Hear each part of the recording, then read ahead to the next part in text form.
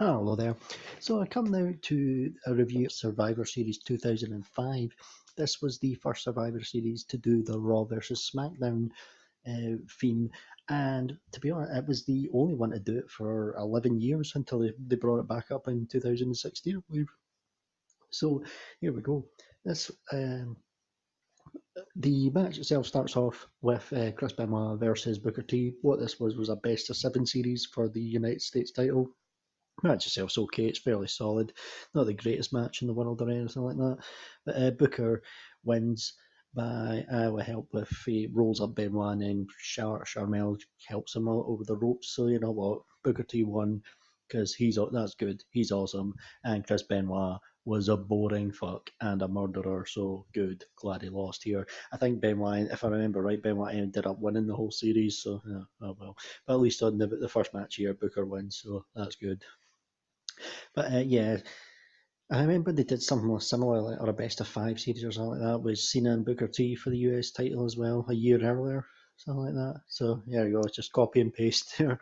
But well, there you go, match yourselves okay, not too bad. Up next, you got Etra Stratus versus Melina, women's title. Decent enough match here. Melina's got Eminem, aka Johnny Nitro, and Joey Mercury. And Nitro would also obviously go on to become John Morrison. She's got them in her corner. Interestingly, Trish has got Mickey James in her corner because Mickey James was her pal at this point, like her little obsessed stalker pal friend.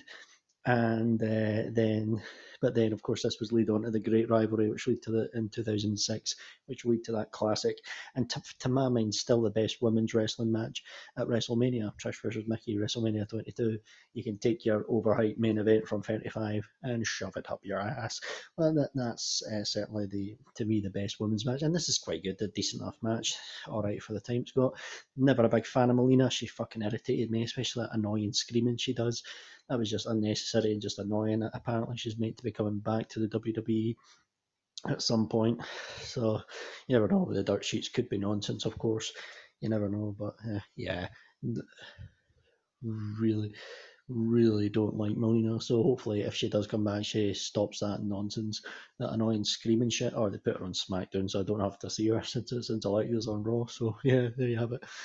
Um, Up next, we come to the match of the night: Triple H versus Ric Flair, last man standing. This match is absolutely awesome. Brilliant match here. It's absolutely brutal. I mean, Flair's busted open in the first few minutes of it. And you want a gruesome spot with Triple H gnawing at him with like going at him with a screwdriver. It's gruesome, but Flair shows like real heroics in here. I mean, a real visual of common visual of Flair's career was seeing him busted open, but this was particularly gruesome. He had some great spots in this, like when he backdrops Triple H onto the announce table when he's trying to pedigree him. The finish as well is great. He keeps standing up after getting, I think it's like two or three pedigrees, and then Triple H just says, "Ah, fuck this," goes out, hits him with a sledgehammer, a brutal way to end a brutal but brilliant match. Flair came back to the WWF as it was at the time, the night after Survivor Series 2001, and then retired in April 2008 in that emotional farewell with Shawn Michaels. And many people would say that that was his best match, and I wouldn't argue with a lot of people, but certainly this is the top two. This is his best matches since he came back. This was outstanding stuff. Outstanding. So was this. Those two would be the two best matches. The Shawn Michaels one is the one that everyone remembers, but this one is right up there as well, and it's definitely, as I said, the most brutal. So there you go. Up next, John Cena versus Kurt Angle WWE title match. For some strange reason, I can't remember why, but Davari is the referee here. I know that Muhammad Hassan was meant to be in for a big push, and then they did that stupid spot with him and the Undertaker and the whole like I think it was the whole mocking terrorism thing or making somebody a martyr thing or whatever, and then Mohammed Hassan got basically fired after this, so they maybe wanted to do something with Davari. So they put him for some strange reason. I cannot remember the reason why he's the referee, but whatever. And then there's this whole thing where the referees keep getting knocked down and beaten up and whatever. It kind of becomes a bit of a clusterfuck, to be honest.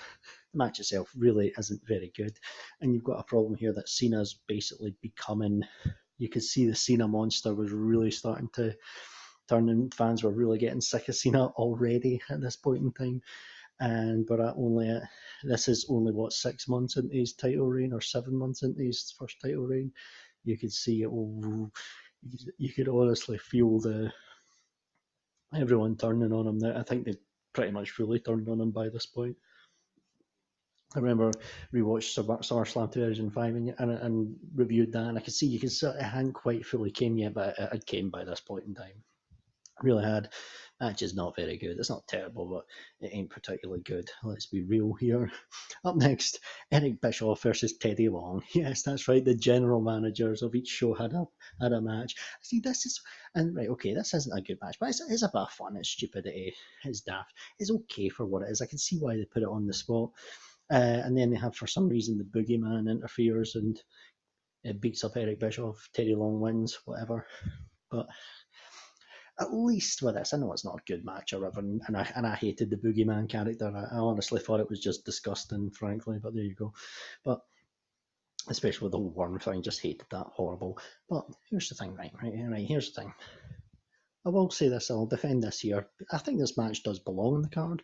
It's kind of a special attraction little thing. They put it in between the title match and the main event. And honestly, what I've been saying about these current Raw and SmackDown things, since there's no general managers, what you've got here is that Adam Pearce, who just shows up on both shows and is in the most boring, uncharismatic way possible, making matches. There's really no sense of a rivalry. At least there was a sense of a rivalry here between the general managers. At least the general managers had character. Yeah, Teddy Long playing in a tag team match, and then you'll go 1-on-1 with the Undertaker, and Eric Bischoff, of course, speaks for himself. And the other thing is, because Raw lost this, I think this is what led to a couple of weeks later the trial of Eric Bischoff on Raw, and Eric Bischoff got fired because of Raw getting beat at this event. So there you go. There was actual stakes going into this, and it made sense. What's the stakes going forward in this year's Survivor Series? Nothing. Nothing will change from the landscape. You know damn well nothing will really change after this Sunday. This paper will probably impact nothing going forward, going into WrestleMania season or Rumble season. There's nothing, absolutely nothing. So at least with this, there was something on the line, and you could see that was going to affect the future of the TV, and as well, another point as well. Survivor Series 2018, was it 2 years ago? Survivor Series got SmackDown got completely clean swept. For what? For what? Did it lead to a big storyline on Raw? Or sorry, on SmackDown after this? No, it didn't. It just led to Shane McMahon teamed with The Miz and then turned heel. Wow. No efforts put into the ratios. That's what I'll say. But anyway, I digress. We come to the main event, Team Raw versus Team SmackDown. This is the first time they ever did this. Frankly, it's probably the best one they've ever done, I would say. You've got, and unfortunately, Eddie Guerrero had passed away a couple of weeks before this show was due to take place. So Randy Orton then came in to take his place on the Team SmackDown. But you look on some of the big names here. You had the likes of Shawn Michaels on Team Raw, Randy Orton on Team SmackDown, Batista as well. There was some real big name talent on these shows at this point in time. JBL as well was here. He was a kind of a legend on SmackDown, to be fair. The match itself was thoroughly entertaining, really good, fast pace. The finish of this one comes to a similar sort of structure to the one I reviewed yesterday, Team Austin versus Team Bischoff from Survivor Series 2003, in which Shawn Michaels is down 3-1, but he gets in 2 eliminations, and then there's a bit of interference, and then he gets RKO'd, and Randy Orton is the sole survivor this time. So for the third year in a row, this became the little thing here. Randy Orton is the sole survivor. There you have it.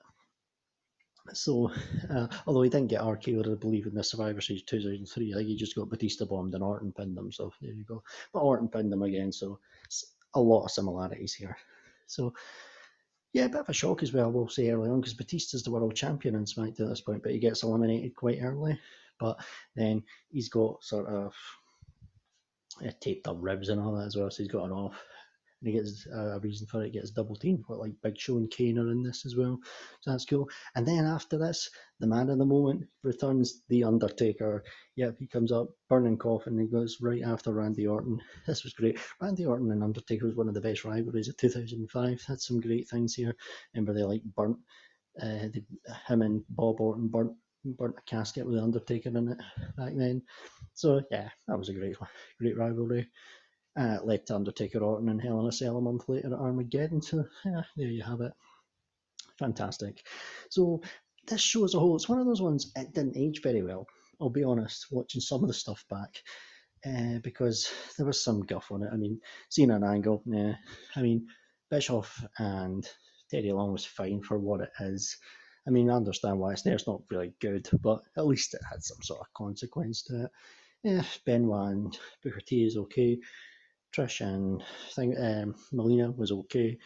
But there was two outstanding matches. These are the two matches. The whole show you'll really need to see. I remember the show being better than it was, but I think it was because I just really remembered the two top drawer matches. Triple H and Ric Flair, outstanding last man standing match, and a great Raw versus SmackDown Survivor Series main event. It was fantastic, thoroughly entertaining. What a Raw versus SmackDown Survivor Series should be. It doesn't need to be all Raw and the whole thing being all Raw versus SmackDown matches. And and this actually did it so well. It made it feel more special because at the end of the day, these ones that they do now, when every single match is Raw versus SmackDown, which is what they've been doing and what they're going to be doing this Sunday, you kind of get sick of it. At least you've got other stuff here. You've got the US title, you've got the women's title, you've got the WWE title plus the Triple H Flair rivalry. There was other stuff going on, and at least you had a sense that there were stakes on the line, especially with Eric Bischoff's job on the line. But now they don't even have general managers, because that was a thing a few years ago, and then that thing the McMahon's in the ring basically saying, "Oh, we're going to listen to the Smarks now." Yeah, they did. I want it because the Smarks say they don't like general managers. Well, there you go. You've got a rudderless ship. So that's what happens when you listen to the Felix. But there you have it. SummerSlam 2005. Maybe not a great show, but you know what? It's a good show with two great matches. So good for that. And it's a proper example of how you actually do a Raw versus SmackDown Survivor Series. So it'll be the next review I'll be jumping a few years forward, Survivor Series 2009. So thank you very much for listening there, and goodbye.